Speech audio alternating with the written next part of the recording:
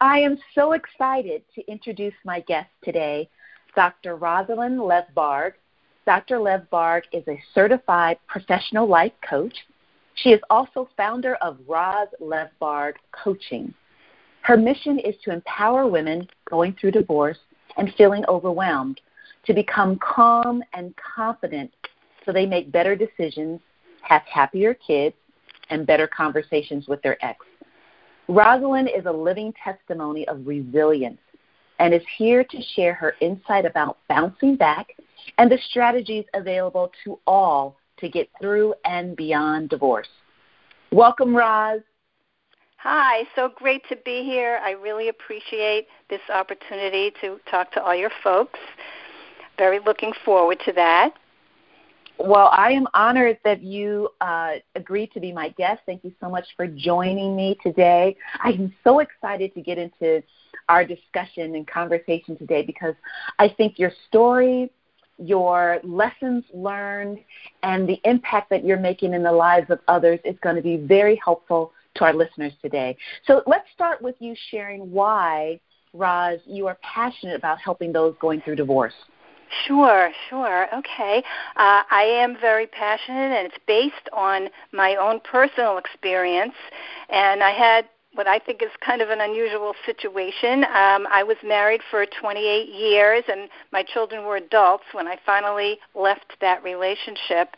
And it was rather traumatic because I had gotten married right from my mother's house when I was young, and so I really didn't even know too much about finding an apartment or what I was going to be doing. I did have a job. I was a professor at Temple University, so I did have a job. That was good.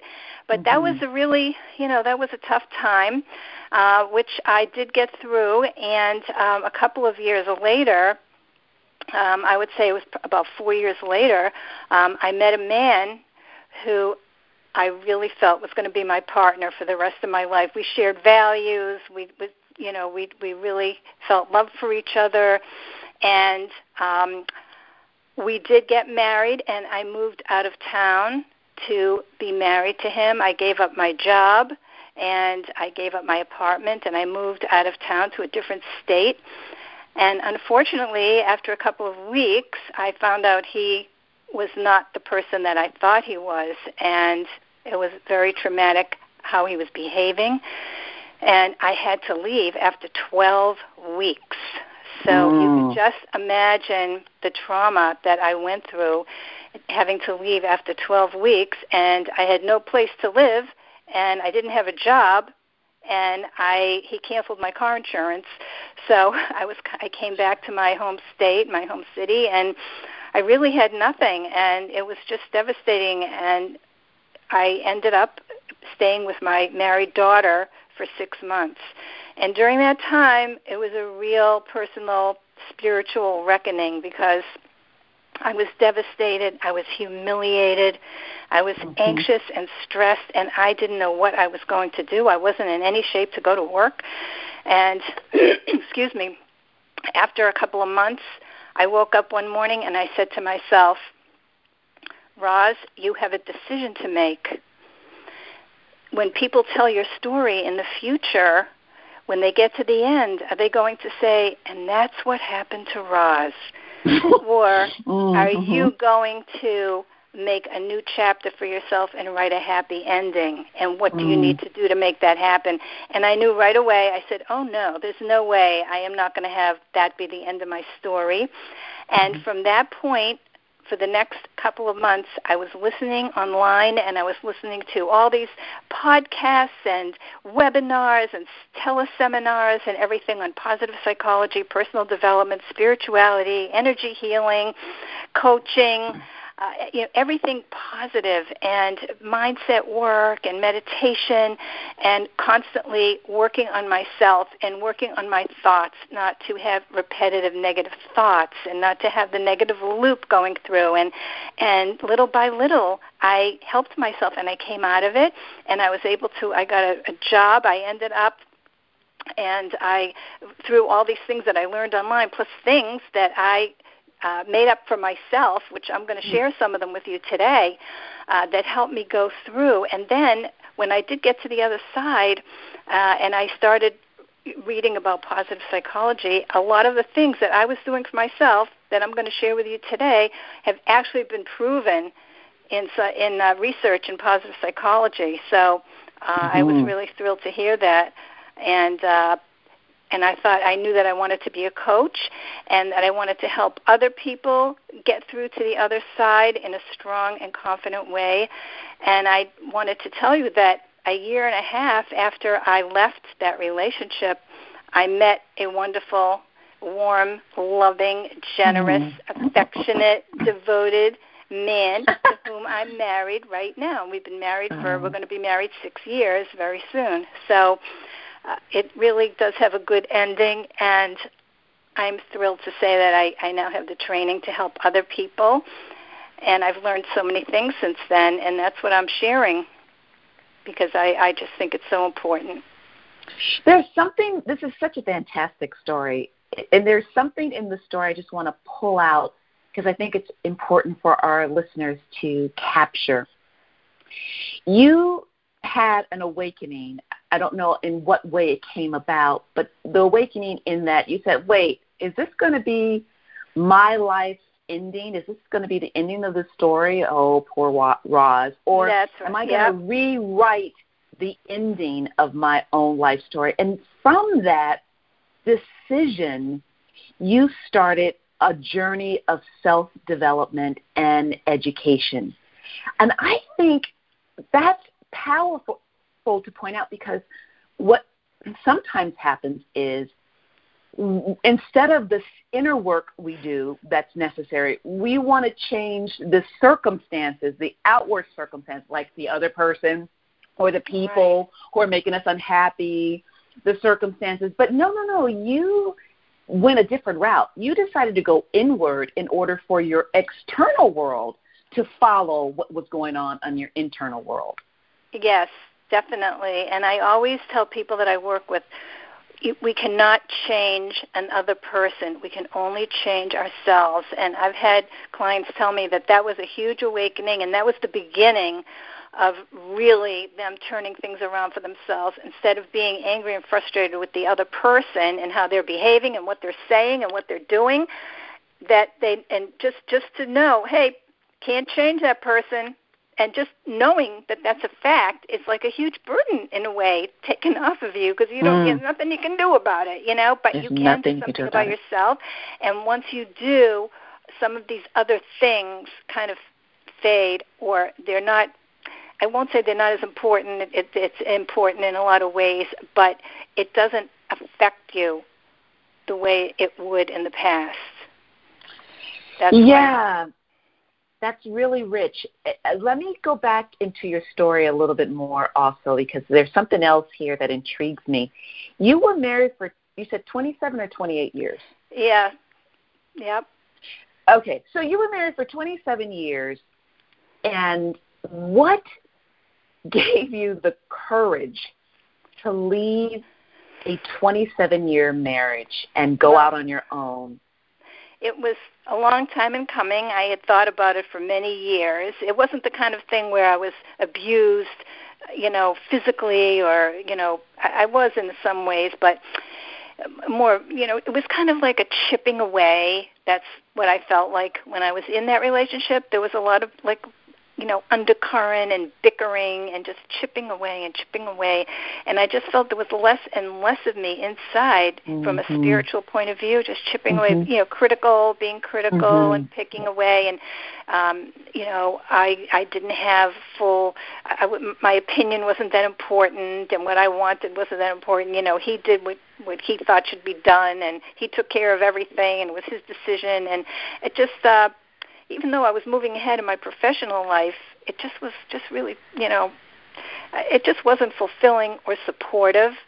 And I just knew that it wasn't going to be good. I didn't want to leave when my kids were younger. When they were really young, I didn't have the courage to do it. And then when they got older and they were in high school and then they were going to go to college, and he paid for them to go to college, and I had 2 children. I have 2 children.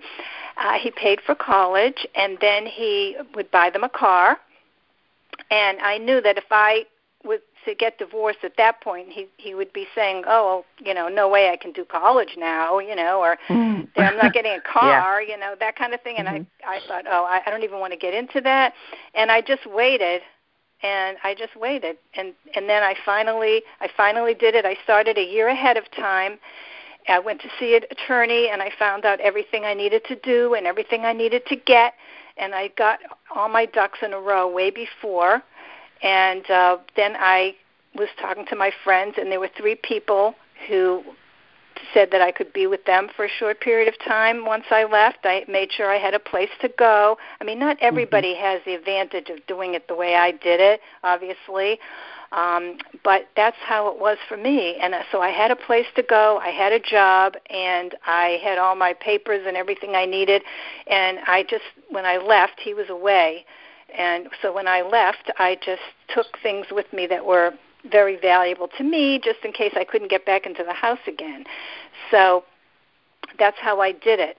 And, it was kind of nerve-wracking doing it. I can only imagine. I'm impressed by the planning that you did. I'm curious to know if your husband, I think I know the answer to this. Your husband was the main income earner. Is that correct? Yes.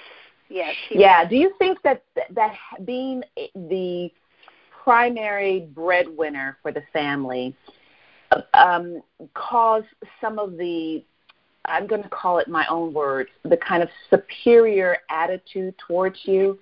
Do you think that had something to do with it? I don't know. I don't think everybody is like that. I mean, I'm in a marriage now where we share everything, and my present husband, he has a little bit more than I do, but it's not, we share, so it's just not an issue. I don't know. We just have a beautiful relationship, and we help each other, and we're there for each other, and we share. And, my ex was like, I'd have to ask him if I needed additional. I mean, I had money from my job, so I would pay for certain things. We kind of got into a pattern over the years that most couples do, when my salary just kind of, we never discussed it, but it just kind of evolved into I would pay for the kids' clothes and the cleaning lady and my clothes and, that kind of thing. And he was handling the bills and the mortgage and all that, which is great. But if I needed something beyond what I could do with my own salary, I would have to, I'd have to plan how I would ask him for it. And, if he didn't think I should have that, or we don't really need that for the house, we don't really need a new couch, we don't really need this. It was always a battle to have to spend the money. And just very uncomfortable. And I knew that's not the right way. I didn't want to live like that. I just didn't want to live like that. So, and I think that was just his nature. But I think other men who are the major breadwinner, I think maybe wouldn't have that. And I think it's important to discuss that when you're dating someone, how they like to handle their finances, and kind of get a handle on that ahead of time. Yeah, well, it's definitely an area of interest that I think a lot of women who would like to get out of the marriage don't do so because of the financial worry that accompanies that, because they are dependent on their husband's income for their survival. Right. And what goes along with that, I do some work with some consulting work with Mainline Family Law Center, and I have the honor of talking with a lot of couples, the wife being the dependent spouse. And I tell you, the stories of many of these women feeling very much devalued because they are the dependent spouse is its own intriguing, concerning field, because there is something to be said about the person who makes the most money may feel that they have the most power. And the most say, and the one person who doesn't has little to say, and there's the feeling of being unappreciated and devalued, and that your voice doesn't matter. I know I felt that way in my marriage. I was the dependent spouse, although well-educated, and before kids I had a career and had my own income, but then once kids came along and the dynamics changed, there was definitely an imbalance in the relationship where I felt very much devalued and that my voice had no value whatsoever, and he was the one that made the decisions. So anyway, I was just curious about that because I know those listening may catch on to that piece and find that it's part of their own story as well. Right. So I know it's very common. Yeah, I think it is.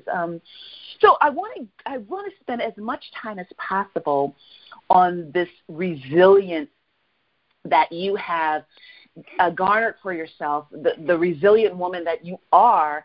How did you get there, and what are some of your tips and strategies for the listeners to be resilient through what has to be the most gut-wrenching experience of our lives? Right. It definitely can be. And then there are other things that, life is sometimes a rocky road.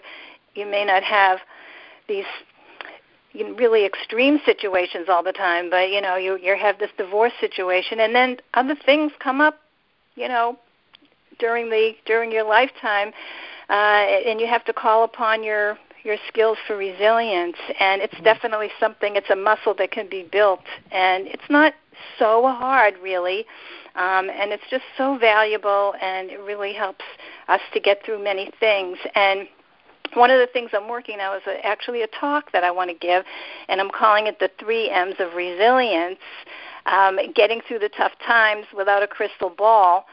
And from my research and from my own experience, I kind of distilled that there are 3 M's having to do with resilience. So I just wanted to briefly share that with everybody today, and hope that you can take away something from that. Now, just before you go into the 3 M's, Roz, real quickly, I think I love the title. You said, Getting Through Tough Times Without a Crystal Ball? Getting through the tough times getting through the tough times without a crystal ball. Yeah. That's so great. Without a crystal ball. Wouldn't we love to have the crystal ball? My goodness. But in the absence of a crystal ball, you're going to give us these 3 strategies, which I think are going to be really great. So let's hear the first. A lot of things are really in the unknown. And I was just telling Pamela before our call that I'm dealing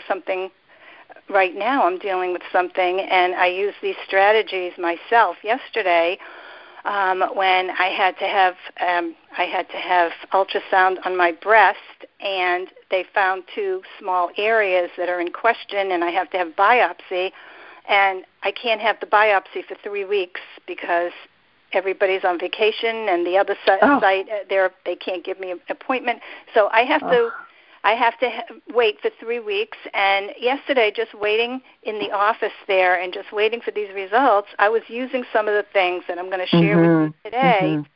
And because I'm in the unknown, hopefully everything is fine, and that will be great. But in the meantime, we don't know what we don't know. So the first of the 3 M's is mindfulness. And actually the 3 M's are mindfulness, meaning, and mindset. And mindfulness has to do with our thoughts. And I think it's probably common knowledge today that thoughts really hold energy, and that thoughts are actual things, and they have power. And thoughts are used to create things. Every single thing that you have in your life, your car, your bed, what you're wearing, started with a thought of a designer and thought of an engineer or whatever. So everything starts with a thought, and it's not just with things, but also with our health, how we think about health, what are our beliefs about our health, and these can create situations. And I think we've all known people who maybe have negative thoughts about health, and they kind of develop all kinds of problems, and then they obsess over the problems, and it goes on and on. So it does affect the health, and it affects our lives. And there's a very famous saying by Henry Ford. He said, if you think you can or can't, you're right. Yeah. So it's important, of how we are thinking about those things, our mindfulness and controlling our thoughts. And I remember when I first came back from out of state, and I was just my anxiety was out of control. And these are some things that I did, and I was doing it yesterday, too. It really helped me, and I did it this morning, and here I am on this call. So I'm really controlling what's going on in my brain and not denying what's happening, but I'm feeling calmer about it. And one of the things I did was I closed my eyes, and I kind of do a body scan, and I just go from the top of my head, and I kind of do like a check, like a little checklist through my eyes and my face and my throat, and I just go down, is everything okay? And how is everything right this minute? Right this minute, not tomorrow or next week, or am I going to have the money or whatever, but how is it right now? Do I have a roof over my head? Do I have food? And I have a place to sleep? And just go through and just right this minute. How is everything right this minute only? And then you most likely will find that right this minute, everything is okay. And that's one of the things that I did, and I did it several times a day in the beginning. The first, couple of weeks, I was doing it a lot. And then guess what? A couple of weeks later, I was doing it less. And then I was doing it 4 times a day, and then twice a day. And that's how I got through the daily thing, is doing that. And the other thing to help the mindfulness is making an appointment to worry. And I've used this with people. And I had one of my clients, she had children who live in Israel, and there was a time when there was a lot of terrorism in the area that they lived, and she was just beside herself. And she said they have to take the car, and they're driving from here to there, and that's the area, and that's a critical thing, and the news and all that. And she was just a mess because she was in the United States worrying about her 2 married children in Israel. And I said, you know what? You need to stop right now. You need to just hold on there. And I said, this is what I want you to do. I said, I don't want you to stop worrying, because that's something, you can't say don't worry, because then, of course, you worry, right? Yeah. I said, I'm not going to say don't worry. I said, but you know what? Make a time for it. Just say 1 o'clock, from 1 to 1:30, I'm worrying. And just, worry your little brain out, and then in the morning you're doing your laundry, you're going shopping, and if that little thought creeps in, you just say, okay, there it is. I have an appointment with you at 1 o'clock this afternoon. We'll discuss it. 1 o'clock is my time for that. 1 o'clock is my time for that. And she used that, and it got her through to 1 o'clock, and then she was able to, review things in her mind or make a telephone call or do what she had to do, and that was her time for worrying. So that's something that helps a lot of people. And I like that. I'm gonna have to use that for myself. Yeah. I know that there are a lot of us we want to say to our friends when they call us or they share with us what's going on in their lives. We want to say, don't worry, and it doesn't help because we want to worry. Right. But give ourselves and our beloved permission to worry within a time frame, because thoughts are powerful. And if we stay in the thoughts of worry, then we're creating a future we don't want to live in. So when you talk about mindfulness in our thoughts, are you suggesting that we recognize what we're thinking, see what we're thinking, but then do we stay in that, or do we shift to another way of thinking that might be more empowering? Well, we're getting to that. Yeah. So, all right, great. So you're right about the worrying thing, and I don't know who said this. Somebody said worrying is like praying for something you don't want to happen. It's a prayer for something you don't want. I'm no, that's terrible. So so that's one of the things, and the other thing is when you have a thought and you say to yourself, is this thought helping or hurting me? Okay, because sometimes I get into my little, things that bother me, and for certain people that I find annoying or whatever, And I think, okay, is this thought helping or hurting me? Mm-hmm. Okay, it's hurting me. Okay, so what do you do then? Okay, you're recognizing, okay, that's not hurting me. It's taking me down the rabbit hole.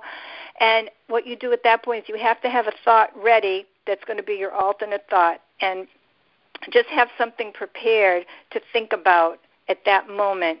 And it could be a scene from a funny movie. For me, it's something funny my grandchild said, or I can think about a pair of shoes I saw at the mall, and, wasn't that a cute bag? I know, did I like this one better than that one?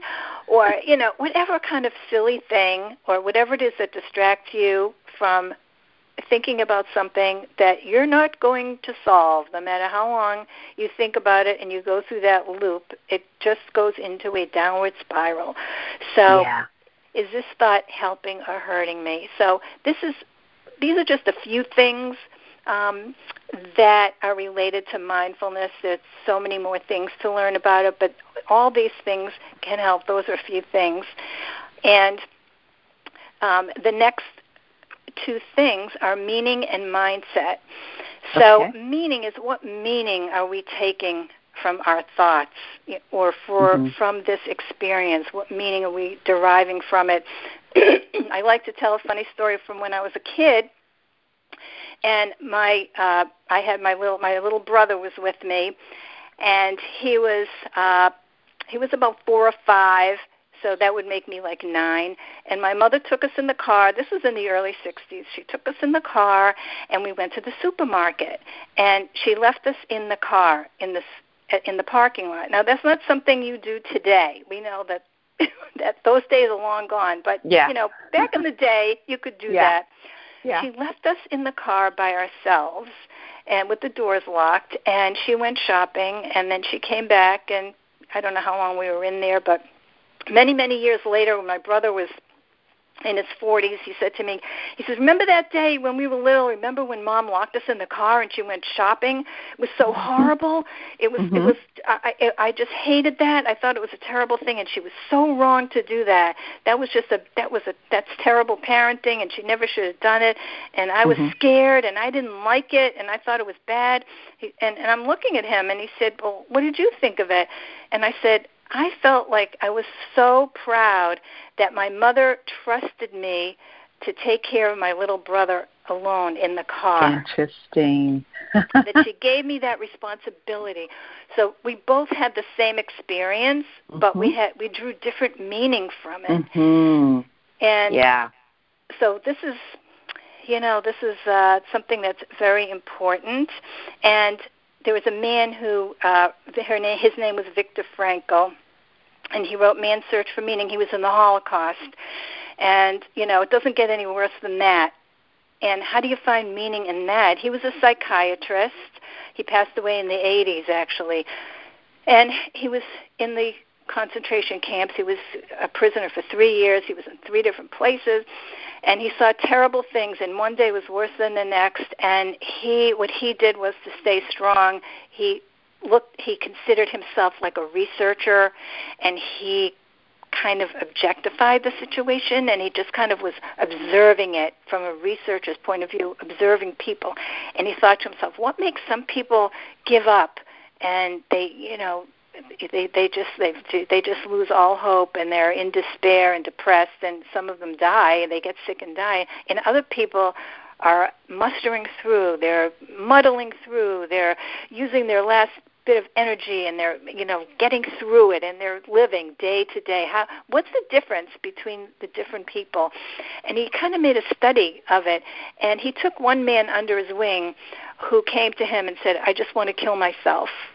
There's no point to this. It's going on and on and on, and I have nothing left. My family has died. I'm going to die too, probably, and I just want to kill myself and end it. And he worked with this person, and he found out, if you didn't die, what would you look forward to when this is over? What would you do with your life, and what would you have? And the man said that he had a book to write, and he just, this was his book, and he had planned for it for, a couple of years. He was doing the research, and he was planning on writing the book. It was an important book. He wanted to get out into the world, and that's what he would do. And so Viktor Frankl worked with this man to envision the future and to start planning what he was going to write about and to think about it and what would go into it and what are the chapters and like what's the first thing he's going to do when he gets out, and and he brought this man back from despair and he made it through the war. And in his book he talks about meaning, finding meaning, and he said, when they take away everything, what remains is your ability to change your attitude in a given set of circumstances. Say yes to life. Oh, that's powerful. Wow. Yeah. That's really powerful. And for many of us, really the majority of us, the typical meaning that we place on an experience is I'm not enough or I'm not good enough. And typically, no matter what the experience is, the common denominator of the meaning that we assign to an experience is I'm not enough in some capacity. And that certainly plagues all of us, unfortunately. And what would our lives be like if we change that meaning from what you're saying, from I'm not enough to, I don't know, I'm more than enough. I'm smart enough. I'm beautiful enough. I'm competent enough. Right. And what is life trying to teach me right now? What can I bring forth from this situation? At some point, the divorce will be final, and I'm going to be going forth into the world as a single woman. And what can I take from it? What can I take from this challenge? How can I see this challenge as an opportunity? And I know for me, this is my opportunity doing what I'm doing now. And I know a woman who married a man who had a child with ADD. And it was she didn't have her own children yet. She does now. But at the time, she didn't have her own children. And she had to do so much to help the child with ADD. And she, tried to organize him. And she had she labeled his drawers. And she got him a notebook. And she put little signs everywhere to remind him of things. And she did all kinds of things to help him. And because he was just so lost and so confused. And his dad really had no idea what to do and so forth. So now it's 8 years later, and this child is 17. And what is this woman doing? She's an organizer. She's a professional organizer for adults with ADD. So when she first went into this marriage with this little boy, she would cry a lot of the time. It was so frustrating, and it was so, awful and was overwhelming. And now, fast forward, and she took something from that. She found meaning in the challenge that she had, and she brought it forth into a new form where she's now helping other people. So we don't know right now what that's going to be, but I think everyone who's listening today maybe will plant the seed about that, and when things are said and done, there will be something that they can take away from it. And that leads me to my last point, which is mindset. And a mindset is flexibility, your ability to grow. And there's such a thing. You've heard of post-traumatic stress, right? With the soldiers, post-traumatic stress. There's such a thing as post-traumatic growth, believe it or not. Post-traumatic growth. And that's what we are going to go for here. Everybody who's listening today, we're going to go for not post-traumatic stress and look back and, have the same feelings over and be traumatized. We're going to go for post-traumatic growth. And we're going to look back and we're going to see what the challenge was and how we came out of it and what we brought from it and how it changed us for the better for today. And that's really, I think, a very important idea. So does that fit into the post-traumatic? I love that, post-traumatic. You come up with these great sayings that are so useful. So does an example of post-traumatic growth, what you did back in your story, how you educated and encouraged yourself to create a new story, and you worked on your thoughts and self-development? Right. Post-traumatic growth started the day. I said, is that how you want people to end the story? Yeah. You know, from that day forward, it started with the post-traumatic growth. And now I feel, when I look back and I know what I went through, and I was so humiliated, and, you know, after 12 weeks being married and after a wedding and everything, and coming back after 12 weeks, oh my gosh, with nothing. And it was devastating, all-encompassing, and I don't even know how else to describe it. And now I look back on it, and I'm grateful for it, actually, because it led me to this point where I'm doing what I'm doing now, which I never could imagine in my life doing anything like this. It never occurred to me to be a speaker and a coach and talk to other people. And it's just, it's amazing. And I'm, you know, using all these things that I've described to you today, my 3 M's, I'm using all of them today for myself. And I hope that everybody will be able to take something away from that. So let's repeat the 3 M's for our listeners. Yes. The 3 M's are mindfulness, controlling the thoughts, and the other 2 go together, meaning and mindset, finding meaning, and mindset, post-traumatic growth, which I did not coin. That comes from positive psychology. And the meaning, we want to be clear, we always ascribe a meaning to an experience, but the meaning that you're encouraging us to give to an experience is one that is empowering rather than disempowering. Oh, absolutely. Absolutely. Yeah. And it might take a little time to see it if you're in the throes of the divorce right now. It's so hard to see that. But keep it in mind, because you will see it if you know that there is such a thing, and you know that there is such a thing as post-traumatic growth. It's in your mind now, and as the time marches on, you'll have a little more clarity about it, and you will get there. Yeah. And, you know, I would encourage our listeners to take your 3 M's, keep a journal, and when you're going through a particular challenge through your divorce or in your divorce, that you write down the mindfulness thoughts, the meaning that you're ascribing to this that's empowering, and the mindset, the flexibility, the post-traumatic growth that you want to remember. Because it's hard when you're going through stuff. It is so hard to control your thoughts. It's so hard to remember what's going well or what went well. Your mind is just racing.